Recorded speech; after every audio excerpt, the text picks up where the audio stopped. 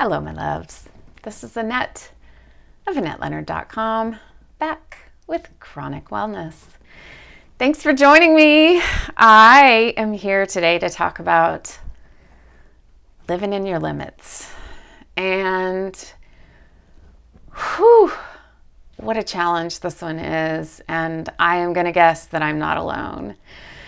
So weekend before last, I had the opportunity to go out in our little motorhome for the weekend. And what a joy to be out in nature. And I'm so grateful to my wife for her ability and willingness to make those kinds of things happen. I mean, I take care of a few things, and I'm good about sorting out our meals and making sure about some of the details. But in the grand scheme, in terms of driving us there, getting things plugged in, doing all the heavy lifting, I couldn't do it if she didn't make that possible.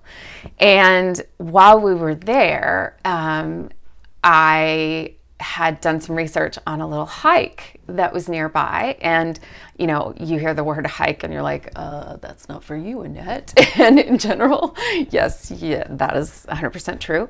But I have been doing a little bit of walking here and there, and I've been able to extend what I am capable of at sea level without any steep incline. And it was a mile-long walk, and I know that I can do that without any elevation gain. And it was a loop, and so aces, you know, I was going to end up right where I started. And so there I went on my 1 mile walk, and I thought, joy, I'm going to get to, see nature. I'm going to get to take this really slow walk. This is perfect. And off I went. And somewhere along the way, I don't know if it was halfway or 2/3 of the way through, and I was doing this walk with friends who know my limitations and were willing to, go at a snail's pace with me. But along the route, the terrain turned into sand. And at that point, I should have said, I need to turn back, because I didn't know if it was going to be sand for 5 feet or the rest of the way. And it turns out that it was sand for the rest of the way. And that was way too much. I mean, I can barely walk in dry sand for 100 feet, much less 1/3 of a mile or more. And that is what happened. And I was in excruciating pain that night, pain in my legs and hips that woke me. And the next night kept me from sleeping, and then kept me in bed for the next 4 days, and had me in so much pain. I mean, the pain in my hips and my legs was at like an 8. It wasn't like an 8. It was an 8. And we ended up calling my doctor and needing to get me an injection of pain meds to even just get me a little bit of sleep and relief. And I was so angry at myself for not realizing I needed to stop, not realizing I just should have turned back, not realizing, just all the things that I think, man, all these years in, Leonard, you should know how to handle this differently. And I didn't. That is how I handled it. And that is how I paid for it. And it's this conundrum, right? Of I want to wring the life out of the life that I have. I want to be living each day to its fullest. I want to be maximizing all that I can do. Like, if this is the limit, I want to live up to it each day.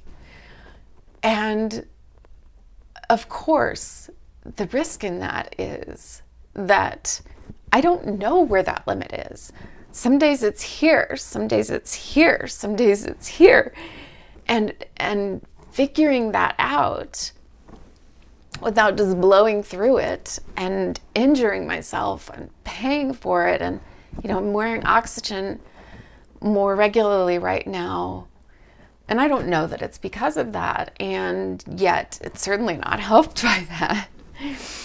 And it's so difficult when that happens to not be so discouraged that I then just shrink and start living, if this is the limit, start living down here every day. And that's not what I mean to do.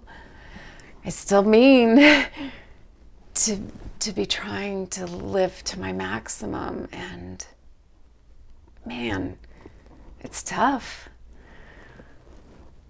And it's tough to not be discouraged and then try to keep myself as big as I can be and not just start living small.